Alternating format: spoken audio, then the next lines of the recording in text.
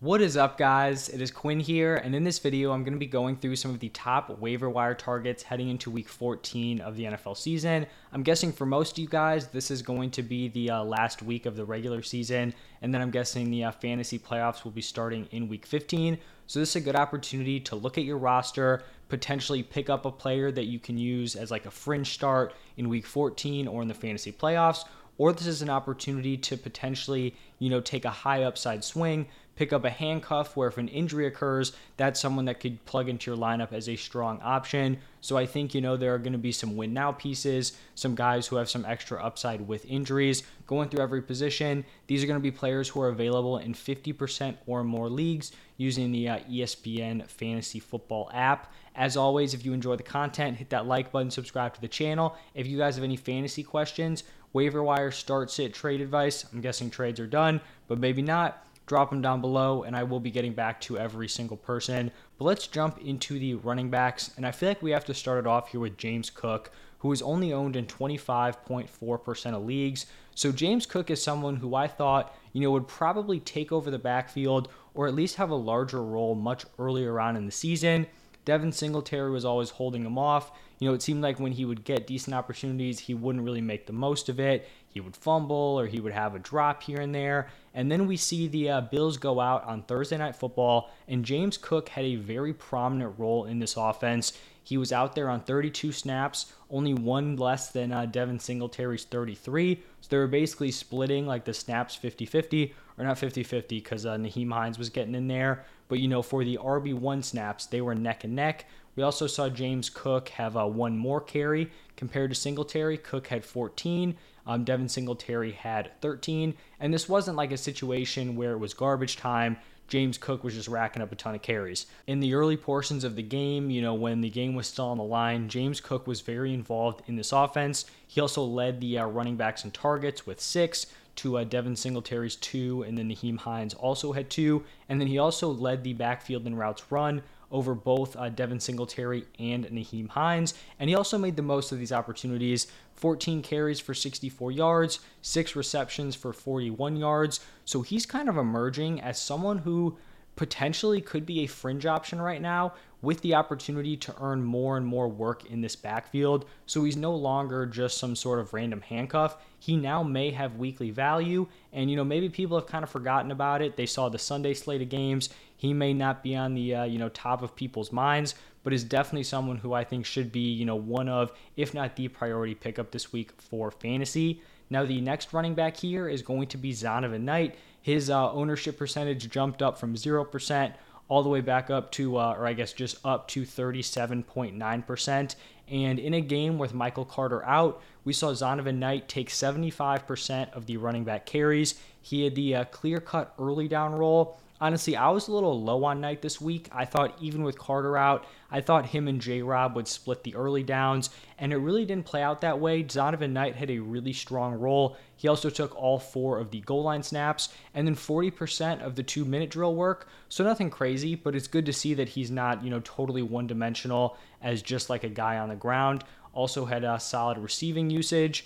So I don't think it's necessarily guaranteed that when Michael Carter comes back, Knight's just going to fall behind Carter. They clearly don't think Carter's like this elite talent. They draft Breece Hall, then Breece Hall goes down. They feel the need to trade for James Robinson. Now, in the same way, you can make the argument that they don't think Zonovan Knight is all that great either because they did still bring in James Robinson. But I think in general, this backfield is still very open. And if you can get someone who's going to lead the backfield, even if it's not a guarantee, that's definitely someone who should be picked up off of waivers. We saw the solid workload without Carter. Maybe he can hold on to it. He looked effective. So definitely someone who should be picked up in over 50% of leagues. Now we're just going to be getting into the handcuffs. And we have to start it off here with Samaje Perine, who somehow is still under 50% owned at 45.7. I'm guessing people, figured Joe Mixon would be back. I definitely assume that also. But Perine is someone who needs to be on your team regardless of whether or not he's starting. In the 3 games that Mixon has been banged up, he has put up 30.2, 19.3, and 21.5 PPR points. So he is one of, if not like the most valuable handcuff in fantasy football. And even though Mixon is likely going to be back this week, taking 2 or 3 games off from a concussion seems pretty unlikely, but he is still going to be a clear-cut like top handcuff here, where if Mixon goes down in week 14, week 15, you have a top 12 running back to plug and play in the fantasy playoffs. And it's also possible with how effective he's been that he could potentially cut into Mixon's workload. Now, I don't think he's going to overtake Mixon as the RB1, but maybe it turns into a 65-35, a 60-40 split. And then maybe he gives you, flex value in decent matchups moving forward. So he definitely should be owned, even if Mixon is coming back. Then we have Alexander Mattison, who is owned in 23% of leagues. Same story here. He's one of the best handcuffs. If Dalvin Cook goes down, Alexander Mattison is a borderline top 12 running back. And then I felt like this last spot could have gone to a few different handcuffs. I just threw in Jermichael Hasty here, 12.1% owned, the Travis Etienne handcuff. We got to see his workload with Etienne missing a large portion of the game in week 12. He basically got all the opportunities, so I think he is a very valuable handcuff moving forward, but you can make an argument for a few different handcuffs to throw in there. Now, moving over to the wide receiver position, we've got a lot of the same names on here, the repeat offenders. Starting it off here with Darius Slayton, owned in 33.8% of leagues. It's crazy to me that he is still, sub 35% ownership. He has been a very solid high-end wide receiver 3 in like the second half of games played this season. In his last 6 games, he's averaging 13.8 PPR points per game, and it's not like he's super touchdown dependent or he's being carried by like one huge game. It's been consistent. These are his yardage numbers over that stretch: 58, 66, 95, 86, 63, and 90. Those are impressive numbers there, so I definitely think he needs, some more attention for fantasy. The next wide receiver is going to be Donovan Peoples-Jones, who is owned in 43.8% of leagues. If you guys have been watching my videos, I've been very high on DPJ, and someone who I thought, could be a potential top 24 wide receiver rest of season with Deshaun Watson back. So in the first game with Deshaun Watson, nothing crazy as a pass catcher. 3 targets, 3 receptions, 44 yards. I'd say in general, Deshaun Watson was pretty disappointing. I guess it could have been expected with how long of, a hiatus he had from playing the game. Maybe he will continue to get better, work back into form. I do think he will be improving. We did see DPJ kind of save his fantasy day with a punt return touchdown, so he still gave you decent production, but he's definitely going to need Deshaun Watson to pick it up and return to his, form of like 2 years ago to be a strong fantasy option moving forward. We have my guy Treylon Burks up next, who is, just barely making the cut here, owned in 47.3% of leagues, and he was coming off of back-to-back strong games heading into week 13. He started off the game strong with a great touchdown catch, and then he goes down and he just like doesn't move. Like, he made this crazy catch, took a huge hit, and then you realize like the dude is like unconscious on the ground. So a brutal hit. You obviously hate to see it. Hopefully we're going to be able to see him return soon here. I don't know if like maybe I'm, forgetting previous years, but I feel like we've seen a large number of dudes just get like laid out pretty much unconscious. Tua, Juju, I think there was another receiver, maybe Olave, Burks now. Maybe it's just happening to more high profile players, but I feel like there's definitely been an uptick this year, which is, horrible to see. We did see those guys return, semi soon. So if Burks can be back within the next week or two, I do still think he can provide startable value for the fantasy playoffs. He's been impressive. It sucks to see, his breakout kind of stunted with an injury like that. Now moving over to Michael Gallup, who is owned in 44.4% of leagues. He had his best fantasy game of the season, caught 4 passes for 23 yards and 2 touchdowns. In general for Gallup, the targets have actually been there. Like over the last 5 games, these are his numbers: 6, 7, 4, 8, 7. So nothing crazy, but on a top offense, like those targets as the wide receiver 2 can give you some decent production. He's just going to need to have an uptick in the yardage department. He hasn't been super steady there. Even this game, 4 for 23. If you're not catching 2 touchdowns, that's just not going to be doing much for fantasy. So we'll see if he can improve. Obviously, coming off the ACL, he's going to be a better option in the second half of the season. But we're kind of getting close to the playoffs here, where it's like, if he is going to be startable, he's going to need to start showing it very soon, and not just by scoring 2 touchdowns. I'm going to need to see like a 5 for 80, a 6 for 100, a touchdown in there would be cool. but we need to get the yardage up to actually trust him moving forward. And then the final wide receiver here is going to be OBJ, owned in 33.7% of leagues. Looking like the Giants are the favorite to sign him. Could affect Darius Slayton, Cowboys potentially in the mix also. I think it's a question mark on whether or not, he's even going to be someone you want to be playing in your fantasy lineups, because heading into week 14, maybe he signs before this game. If he's going to be signing week 15, then you're expecting him to come off his second ACL tear and just be an immediate contributor. So the farther and farther he waits until he signs, it seems like the less and less likely that he will be viable for fantasy. But, someone who's worth a speculative ad when the waiver wire is probably going to be pretty gross at the wide receiver position. And then just an honorable mention to Jameson Williams, who is owned in 28.8% of leagues. Honestly, his usage was very disappointing. I was very high on Jameson Williams, not necessarily for this game, but I did think he could be a solid guy, potentially in a few weeks. He only played in 8 snaps. He ran 2 routes. We saw DJ Chark, Reynolds, and Khalif Raymond all run more routes than him. It's a weird spot because it's like if he's healthy and active and ready to go, you would like to think that, he'd be able to compete with those guys. Obviously, talent-wise, he's significantly better than everyone on that offense aside from Amon-Ra. And from a prospect perspective, he was significantly better than Amon-Ra. So I would expect those numbers to improve. They're probably just easing him in.